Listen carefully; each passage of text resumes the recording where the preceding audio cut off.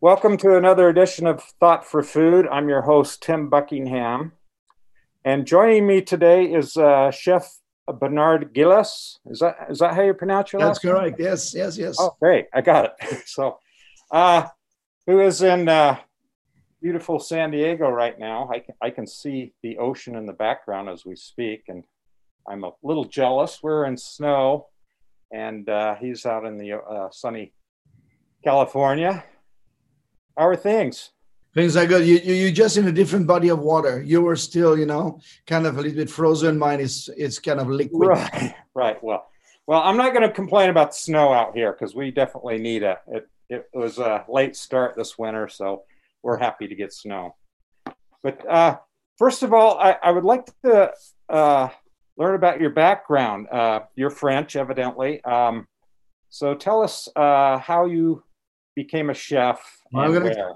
I'm gonna tell you from the beginning. I was born on the island of Jersey between France and England. This is a Channel Islands, and my parents were running a big farm over there, cattle farm. This is where the Jersey cows come from. And then I was literally shipped to my grandmother, and I lived with my grandmother in Brittany for about 7 years.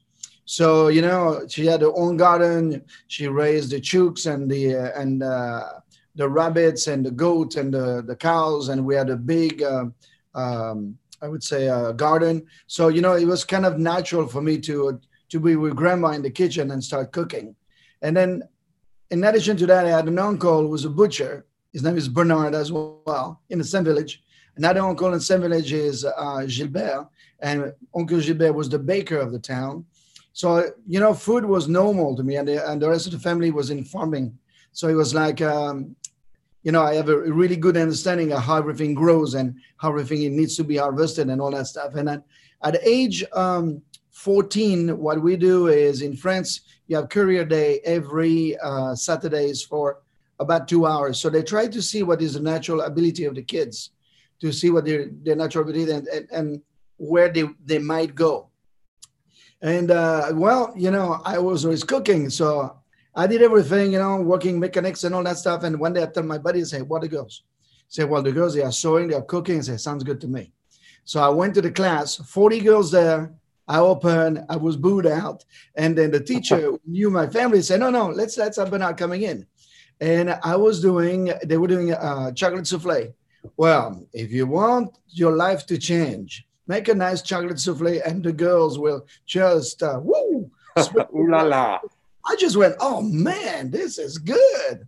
And so I did an apprenticeship with a 2-star Michelin, Maître Cuisinier de France, Georges Pénaud. So Georges Pénaud was really the avant-garde. Now we're going back 40 years.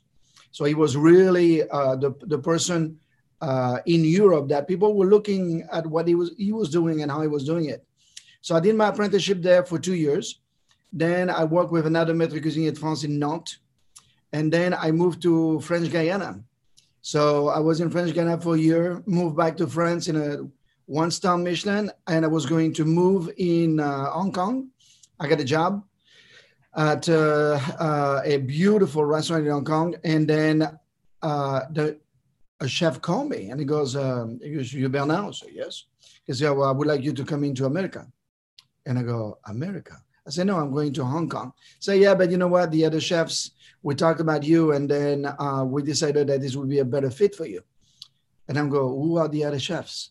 And what happened is the Maître Cuisinier de France keep an eye on the kids, the one who really do well. And without knowing, they kind of like see what's the best for you. So that gentleman was Pierre Chambrun, and he became the chef of the White House.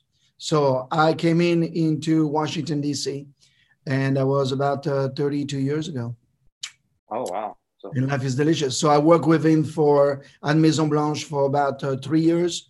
I was at the Mayflower Hotel as sous chef for a year. And I moved to San Diego, to the U.S. Grand Hotel, the Grand Dame of San Diego, built by President Grant. And I was there for about 3 years. And then I moved to the La Jolla Beach and Tennis Club. I didn't even know this place was here. I never heard really about it. And my GM, good friend of mine, John Campbell, told me, hey, come on down. I want to take that job. I want to take it with you. So you let me know what you want to do. So I came down the stairs, and the marine room is built in the ocean, literally in the ocean. So all my life I was by the water. So I fell in love with it. I took the job, and I celebrated my 26-year anniversary. So it's been a great journey. Oh, sounds wonderful. So you basically come from your background as a farm to table chef, from your family raising. How'd you find the transition from the where you came from, French kitchens, and to American kitchens? What was the biggest difference that you noticed? Well, the thing is, I was very lucky because when I came in, Maison Blanche was run as a French brigade. So French kitchen, because the chef, Pierre Chambrun, was a maître cuisinier de France, and he ran it exactly that way. But then when I moved over here and I became my own chef in San Diego, you have to really make sure that you're not a cook anymore. You have to be able to do really good management. And besides management, you become a psychiatrist, as everybody knows, and you become an accountant, and you become a public relation agent.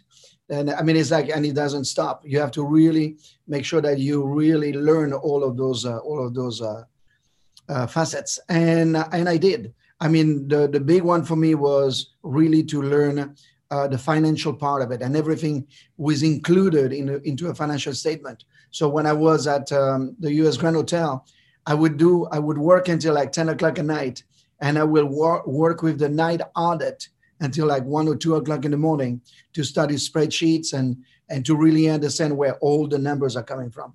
So it's very important that you have a really great balance. So like this, if you have all those platform available to you and you really study them well, then I think that you can run a very successful operations. So you were in Washington, D.C., right? Correct? Yep. How long were you there for before you went to California? Oh, I was there for about 4 years, and then I moved to San Diego after that. But I was not supposed to go to San Diego. Same story. I took the job at Petrosian, which is the biggest house of caviar in New York, for executive sous chef. And when I came back, Chef Pierre Chambrun called me and he goes, "No, you're not going to New York, man. You're going to San Diego." You got to be kidding, right? It's like, San Diego. Where's San Diego? I look at the map and it's Mexico. He goes, "Yes, but it's going to be a good place for you because you're ready to run your own show. So you don't take the sous chef position when you have the capacity of taking a chef de cuisine in a very unique setting." So I drove cross country and arrived to San Diego. Right. And so California is a, unique place to have a restaurant. It's a great place. You have accessibility to all kinds of ingredients. And so has your cuisine changed since you got to California? Yes. And your type of preparation and service? Yeah, when I came to California, it was very interesting because you have to go back 30, it was 30 years total now. You look at about 30 years ago, San Diego was really not a culinary destination by a long shot. We had a couple of time operating for many years, but it was very, very quiet. My first 6 months were really challenging because I needed to really connect with the purveyors, connect with the farmers, the fishermen, and the artisans, so I guess I could bring all that into my cuisine. And I was able to do it, but after 6 months, I went to my chef and I say, "I am ready to go back to the East Coast." And he just went, No. You got to wait. Give me another 6 months. You're getting a lot of press already. People are really liking the way they approach things. So in 6 months, you're not happy, you can go, but you stay another 6 months. And then I stay forever. So right. The great thing about San Diego is that we do have a lot of farm and the farming community has about 3,000 micro farm. So you really can, I would say, gather the freshest ingredients every single day. I mean, there's no excuse for you to not do great cuisine and fresh cuisine. Right, right. It is nice out there. I was in Santa Barbara during the 80s, and I experienced the same thing. It was just so nice to be exposed to such a variety of fresh ingredients, and really, really nice to work with. So when it comes to my cuisine, the Marine Room is it's French based when it comes to the techniques. You will have the beurre blanc, and you will have the reductions, and you have all those things. But I traveled extensively. I traveled about, I would say, 75 countries. So it's really, the ingredients and the style is really a quilt of flavors and ingredients that I gathered all throughout my travels. But then I bring them over here, and they are integrated in a way that it can tell a story, I would say.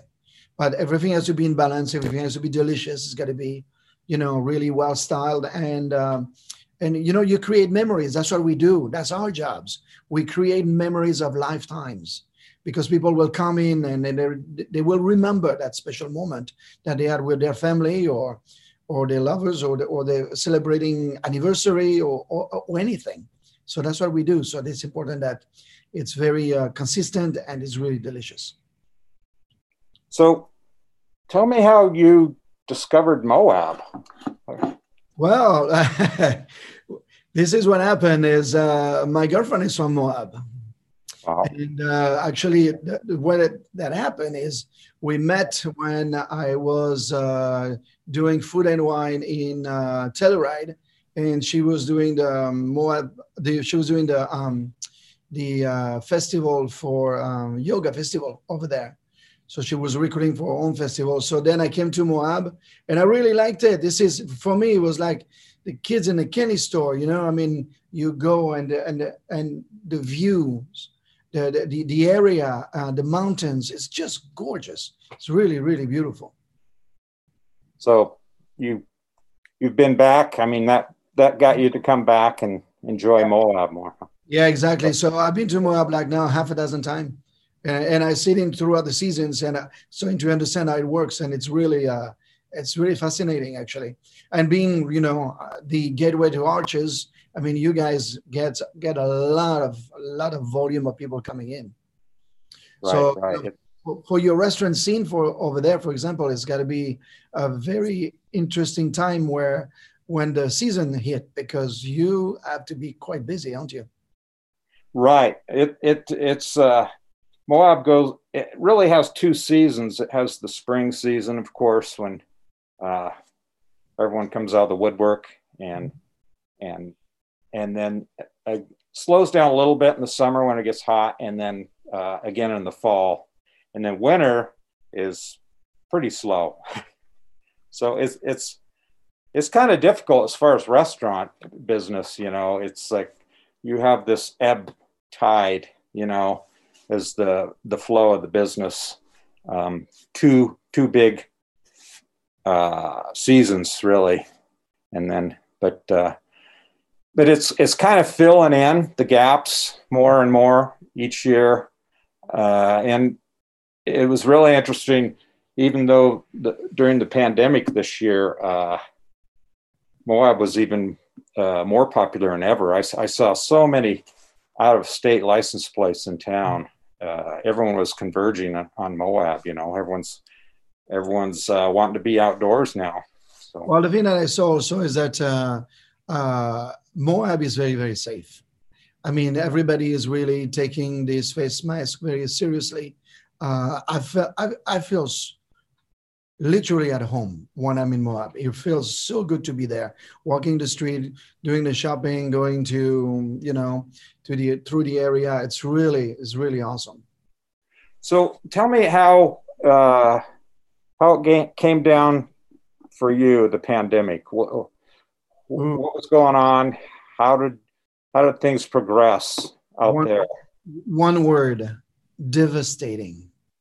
Devastating. So this started in March for us as well.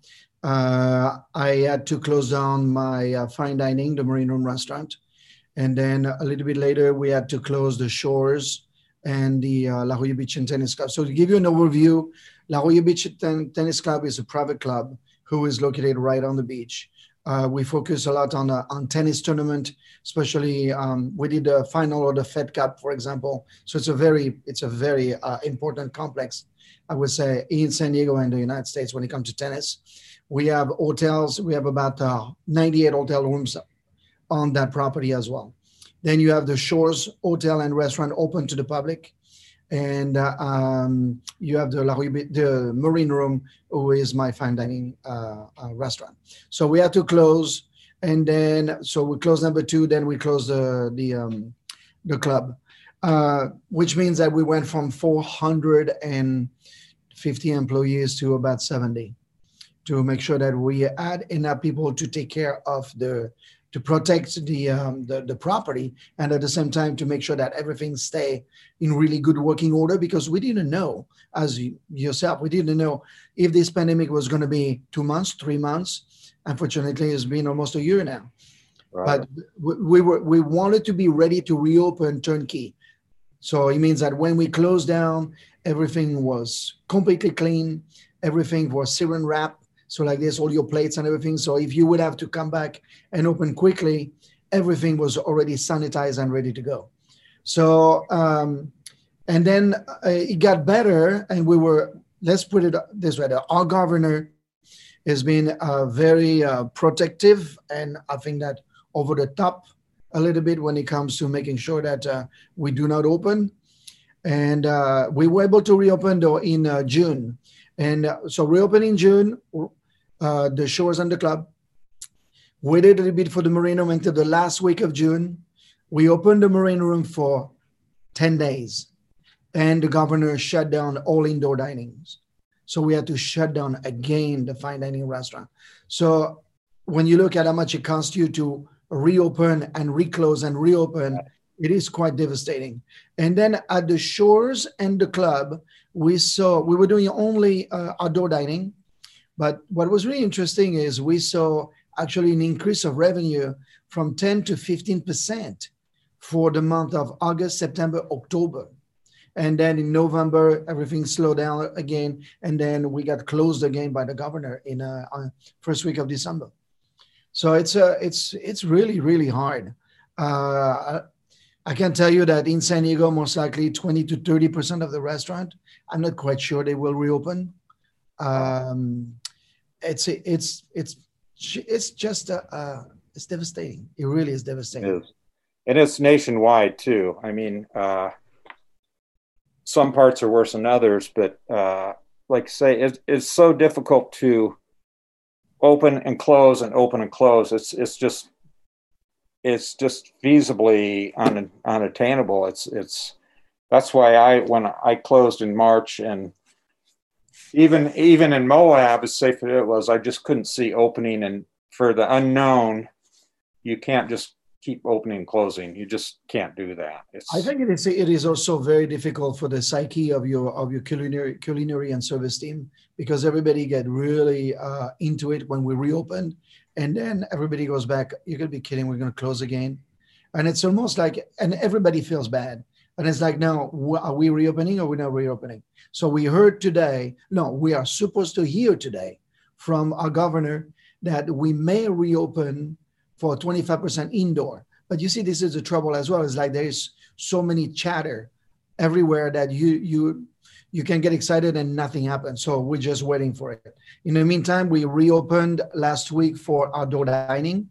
So it means that the La Jolla Beach and Tennis Club is open outdoor. And we are waiting to reopen the Shores restaurant and hotel, most likely in March. But it still depends with this new strain of COVID that was coming from South Africa and Brazil. I mean, people are very, very worried about the South African, because there's really no I would say 100% possibility that this vaccine will be efficient. So everybody's, again, are we going to get a third wave? I mean, come on, it's got to stop. In the meantime, the restaurant who are doing very, very well is takeout.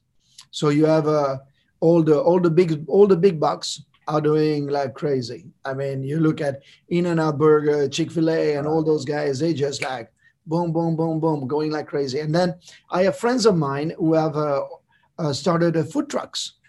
And guess what? They are doing amazing, amazing.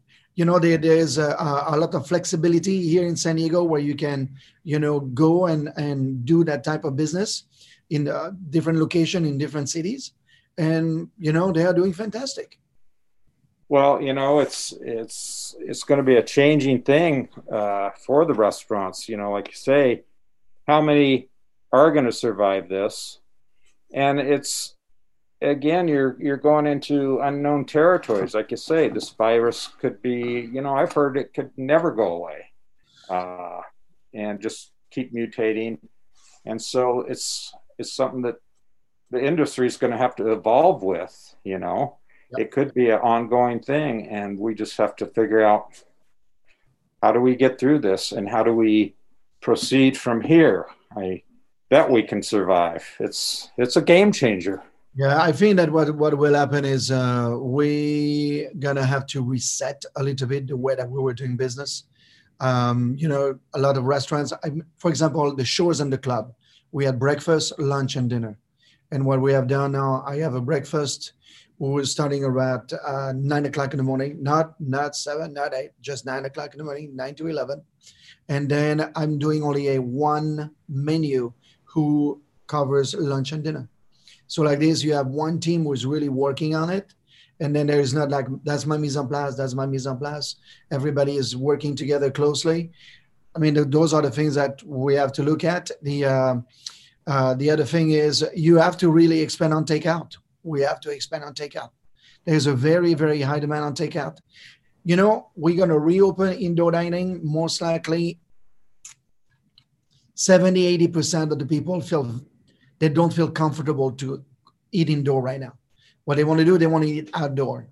So, you have to also look at how you're going to make this work. So for the marine room, I have no outdoor. My outdoor is you're going to be swimming on the ocean. So it's like there's no outdoor. So that one is a major problem because that restaurant is very profitable.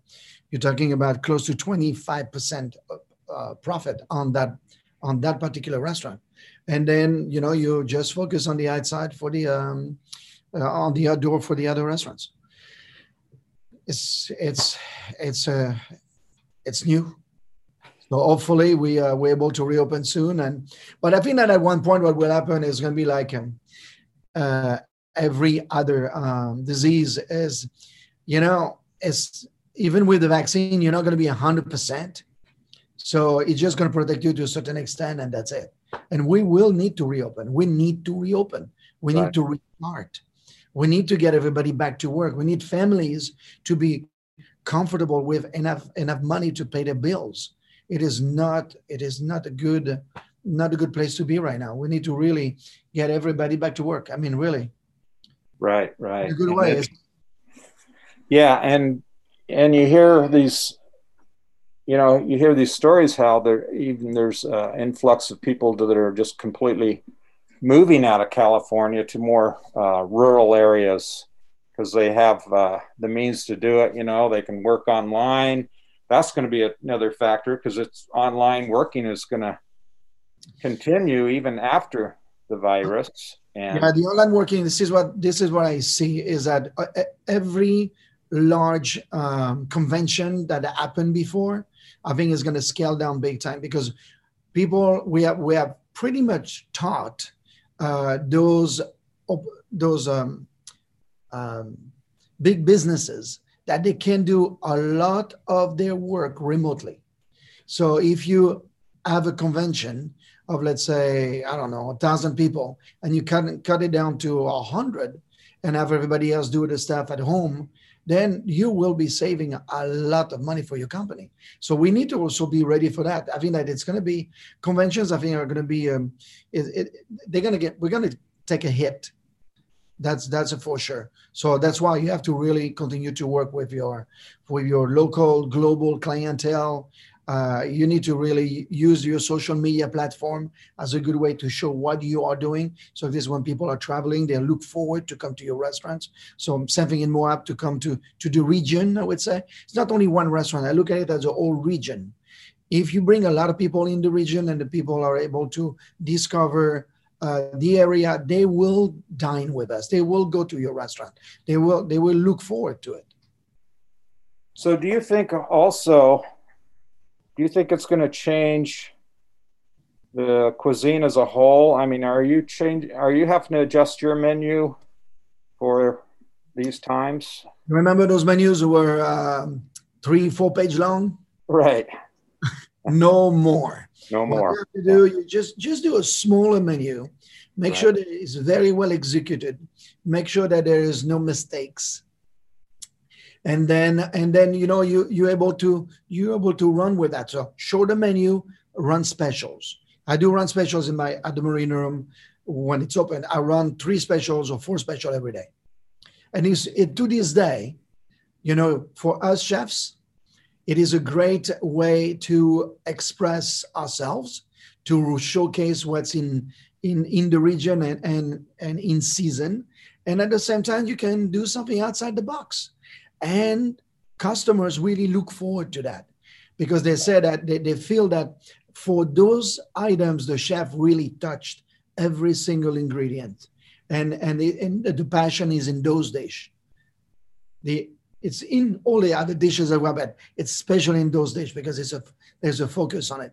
So at the Marina Room, for example, we were selling up to 30% specials a night. And it would be like, are you kidding? Now 30%. And some of those very expensive ones. I was doing a Wagyu beef. I was doing a Wagyu ribeye for $95 or something like this. It was flying out the door.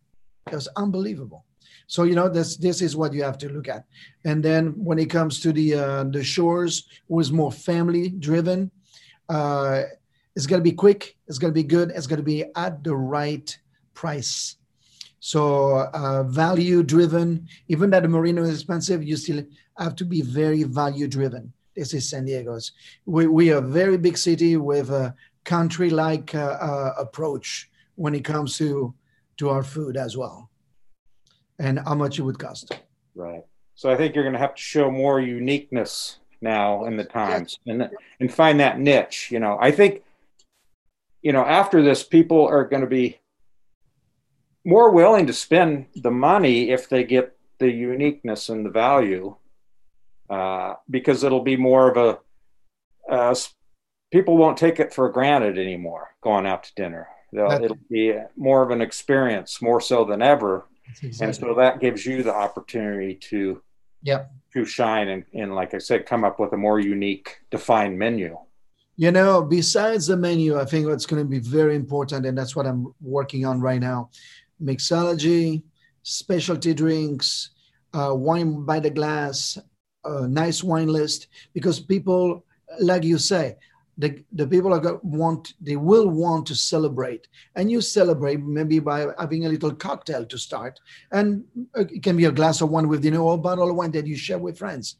But I think that there is tons of opportunity to really continue to get that growth when it comes to your beverage menus and your beverage profit, because you make more money in I would say you make more profit in beverage than you make in food. So right. So you're going to have to provide the overall experience, and to draw the people, and because you're definitely not going to be able to afford the larger staff.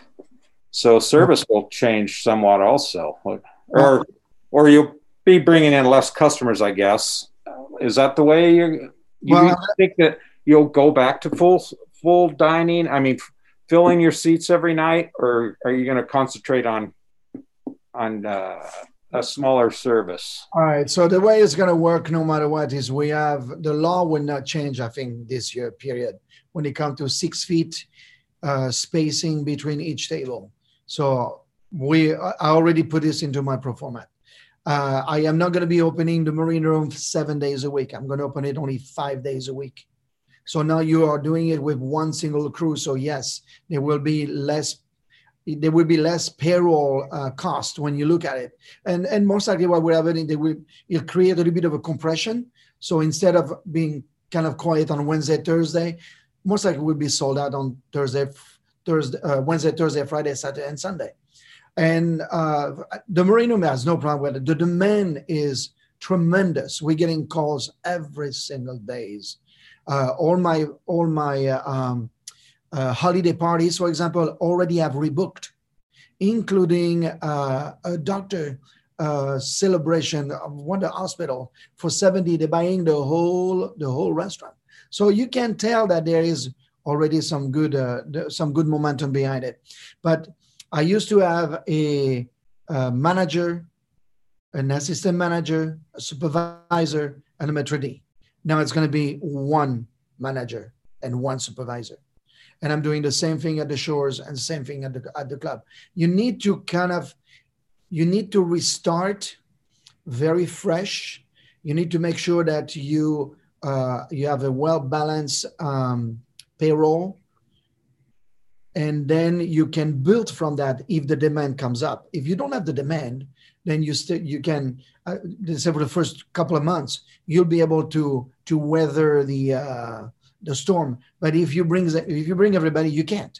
You just can't. But what you do is you need to make sure that you get everybody very excited to come back to work. Make sure that the culinary team is like with high energy. You need to make sure that the front of the house, everybody's happy to be back to work. And we are made from energy. And when you go to a restaurant who is happy, who have high energy, you always feel good to be there. If you go to a restaurant and then you just get okay service and okay food, there's no reason for you to come back. Right. So it's got to be that experience where high energy and everything. So yeah, it's going to be more.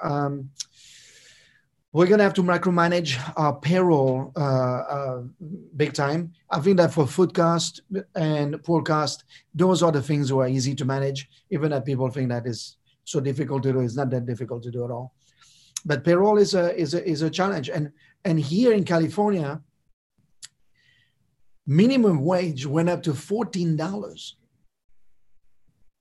Minimum wage is going to $15 next year. Right. So as a restaurateur, you have to look at it and go, whoa, this is, all your front of the house is at minimum wage. And this is a big bump. It's a really, really big bump. So what do? Are you going to continue to raise your prices? You cannot do that. You have to look at the volume. You have to look at how many people, how many tables your staff is going to be taking care of compared to what they used to do. So instead of 3 tables per waiter, fine dining, it's going to become 4 or 5 tables per waiters, and here you go again for servers, and here you go again. Yeah. So you're going to have to provide more of a casual service, but still you're going to have to keep that quality of service up at the same time, right? You want to have a service who's going to be impeccable, but who also is going to be not over the top. Right. So it's going to be like casual plus, I would say. Yes. So you're not going to have, like, say, a wine sommelier or... No, I have a story for one sommelier that you're going to like. So, sommeliers are great. I love sommeliers. But, sometimes, some sommeliers have their preferences. So suddenly you have a sommelier who's building a wine list, and then the sommelier is the one who is going to pretty much dictate or tell all the staff what they have to sell, how to sell it, and all that stuff. So we had a sommelier left. And then we had, I have 4 level 1 sommeliers. So they're not sommelier, but they've been studying. Right. When that person left, my wine revenue went 20% up. Right. Because we continue our training. I continue my training with them, and then I give them way more leeways how to really approach, to study the clientele and to have the right recommendations. So, this is one of those things that is part of the evolution as well. Do I say that sommeliers are not important? They are very, very important. And sommeliers, I have a lot of sommeliers who are really great friends of mine as well. But I think that you have to have also sommeliers who will be good teachers. Not me. It's going to be like us. So that's the thing about sommelier. But I love those guys. They do a great job. They know their juice really well. Yeah. So, chef, are you still able, or maybe you are more into the kitchen now than before the pandemic? Do you find that? Are you in there more? Yes. Are you back in the? I'm going to tell you why I'm back in the kitchen, talking about making sure that you keep everything in balance. Is my chef de cuisine at the club is on vacation. He could take some vacation. So I told him, I said, take the vacation. It's kind of quiet. I'm going to take care of it. So I'm putting brand new menus today. So we have a new menu for all day menu. We're starting. So I was there early this morning to get the team ready for it and to be able to be with you. And then I'm reopening, as I said, the Shores is going to be reopening in March, and I'm going to be the one who's going to reopen it without my chef. Then the chef will come in a little bit later. So it's just to make sure that you have enough and good balanced financials. So yes, I'm going to put this on me, but it's good because I'm cooking. And then I will reopen and then my chef will start over there at the Shores. And then I'm reopening the marine room, hopefully in May. So May 1st is what we said that we would do. Then I will restart everything over here with the team, and then my chef will come back, and then summer is going to be here, and everything should be good. Now, what's good about this summer so far, because we have 2 hotels, we look at the pace of the hotels are booking. We are exactly at the same pace at 2019, who was the highest revenue year that we ever had. So it means that people want to travel. So the month of June, July, August, September, the pace is amazing. So for me, food and beverage, restaurants, if their pace is really high, and our Conventions and Visitor Bureau that I talked to about a week ago told me that we would be most likely having a very, very robust summer season. It means that I think that we're all gonna rebound. The thing would be, are we able to sit inside or not sit inside? Right. That's a catch. Well, I think for those restaurants that do survive, they're going to do very well because people are going to be ready. They're going to be more than ready to get back into restaurants and that entertainment. They need it. I mean, they're looking forward to it. So I think yes, they'll do very good. It's just that's how they get to that point. Can you survive in that? And that's the whole process going on now. It is a process, but I think that Moab, you guys are going to do very, very well as well over there too. I think that the problem is you don't have that international traveler right now, and then Biden just put a travel ban for Europe and South America, some part of South America, I think Brazil only, and also South Africa. So that kind of maybe is going to tame down, but what you will see, like what we will see, I know, is going to be people traveling inside the United States. Right. So I think that is going to be a very big influx. Like you were saying the other day, a minute ago about those license plate from other states. I mean, yes, you will see more and more people. I think that, all your campground and all that is going to be very busy. What I love is that what has been built. First of all, I want to say that the city of Moab did a great job redoing that street, the main street, because I saw it when they started and it was like, oh my God. And then it's really awesome. And then also it's amazing to me to see the growth of how many rooms are getting built into that area in Moab. Yeah, it's crazy.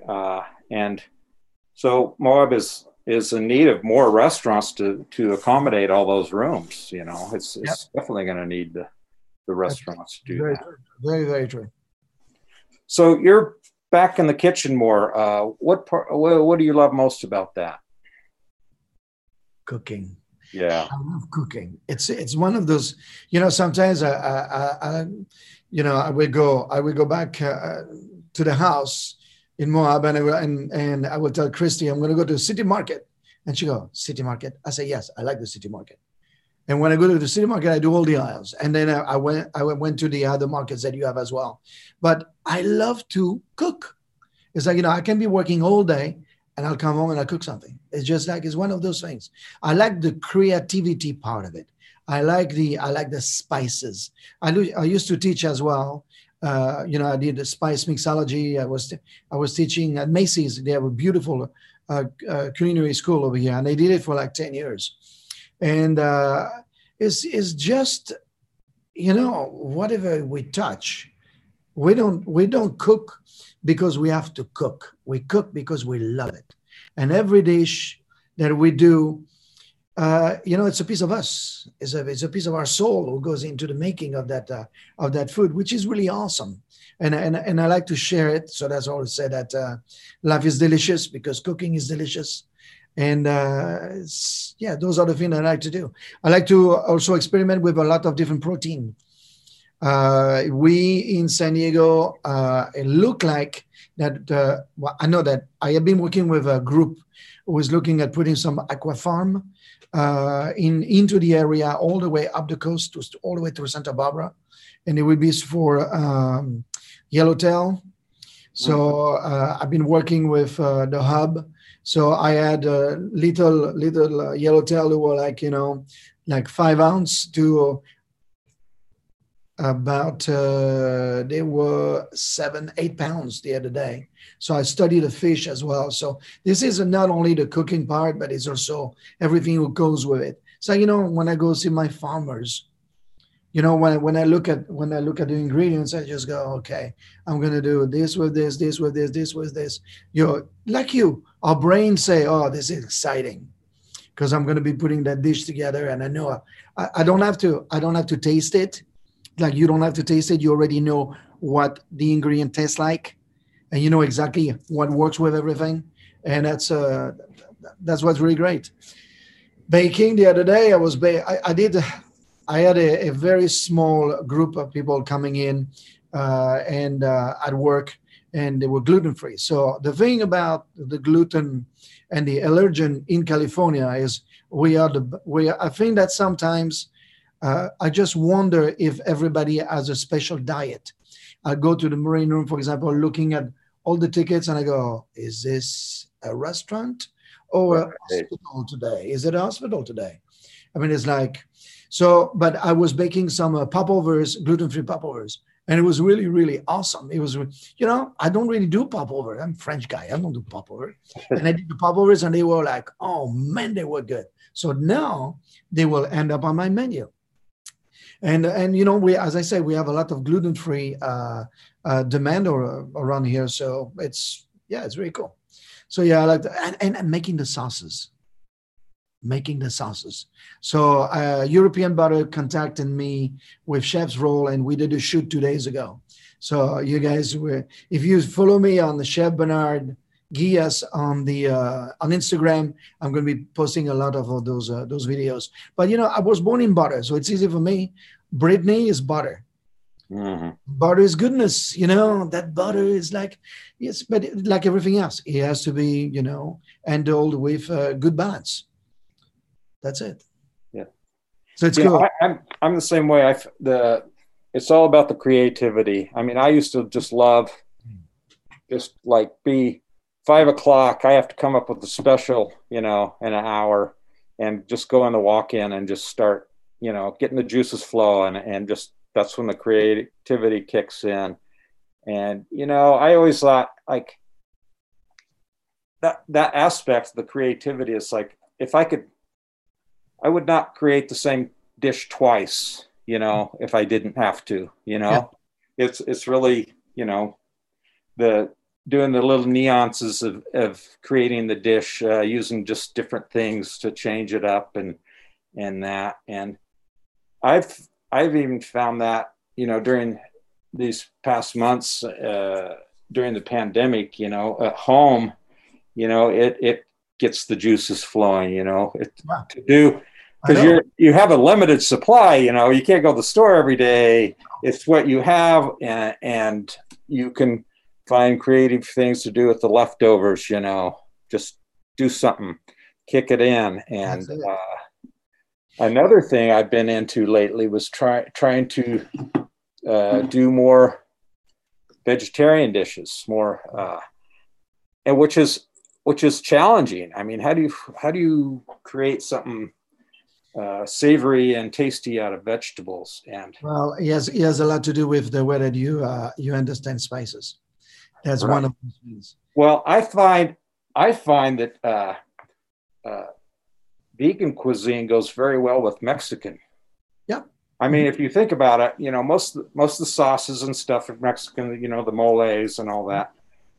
They're all vegetarian, and they go with any proteins or vegetables. You can really do a lot with that type of cuisine and vegetables.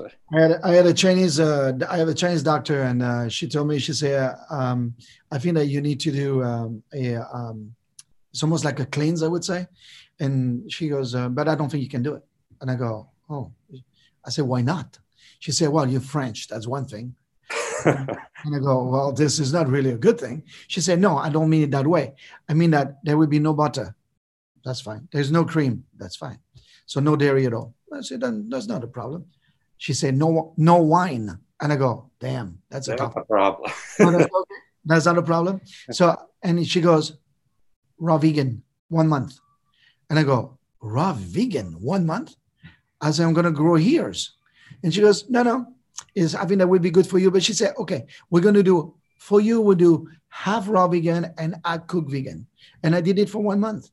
And what was really amazing to me is that we have a lot of vegan food store in San Diego. So I just went into it, and then I learned so much from it as well.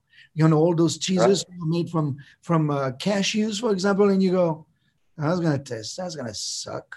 And then you taste it and you go, oh my God, this is really good. So I can tell you that I don't really eat meat anymore.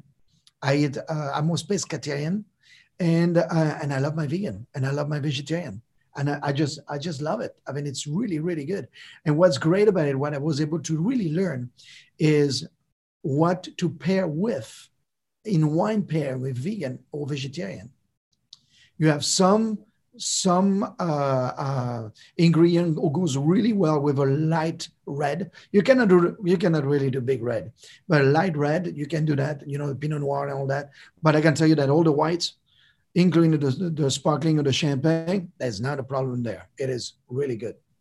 So, you learn from that, and it's all about the flavor. It's all about how you are able to really put those flavors together. I always say that a good chef is like a sorcerer who dispenses happiness on the plate, but at the same time also it's like being a painter, and the palette that we have is incredible. Andrew Tendick. It's ingredients and spices, and then you build it, and you still can make it beautiful. That's what's really cool about it. Yeah, it's like having a whole new palette, to work from. It is really nice. It's challenging, and it's very interesting to be able to do that. There's one thing I wanted to tell your audience is that the thing that I learned, because I traveled and teach all over the world, was when you travel, you need to look if there is a local farmers market or a city market who is going to be, what I'm talking about city market is like a big market in the heart of the city, who will really showcase the area. So when I go to China, for example, I will go to those local markets, and you're able to learn so much. And the thing that you have to remember, and that the thing that I remembered when I was a little boy, I was traveling with my mom and dad, and we went to Morocco, and I was in the souk in Marrakesh, and I like to get lost. So I would just go all around. And what was really amazing to me is that the merchant are so generous because they are so proud of their heritage. They want you to taste that fig. They want you to taste that hummus. It's all, but it's like this all over the world. So when you travel, you should look at where there is a market, and then you just go in the afternoon or go in the morning. I like the morning better. And then you're really able to immerse yourself not only in the food, but also in the culture. When I was in Japan, that was like 2 years ago. I went to the fish market, and I was invited with a local official to go at 3:30 in the morning before the tuna auction happened. And I got to tell you, my God, it was so beautiful. I mean, this is the thing that we chef would dream about. I mean, all the fish were coming in, and it was a tuna auction, and it was amazing, just amazing.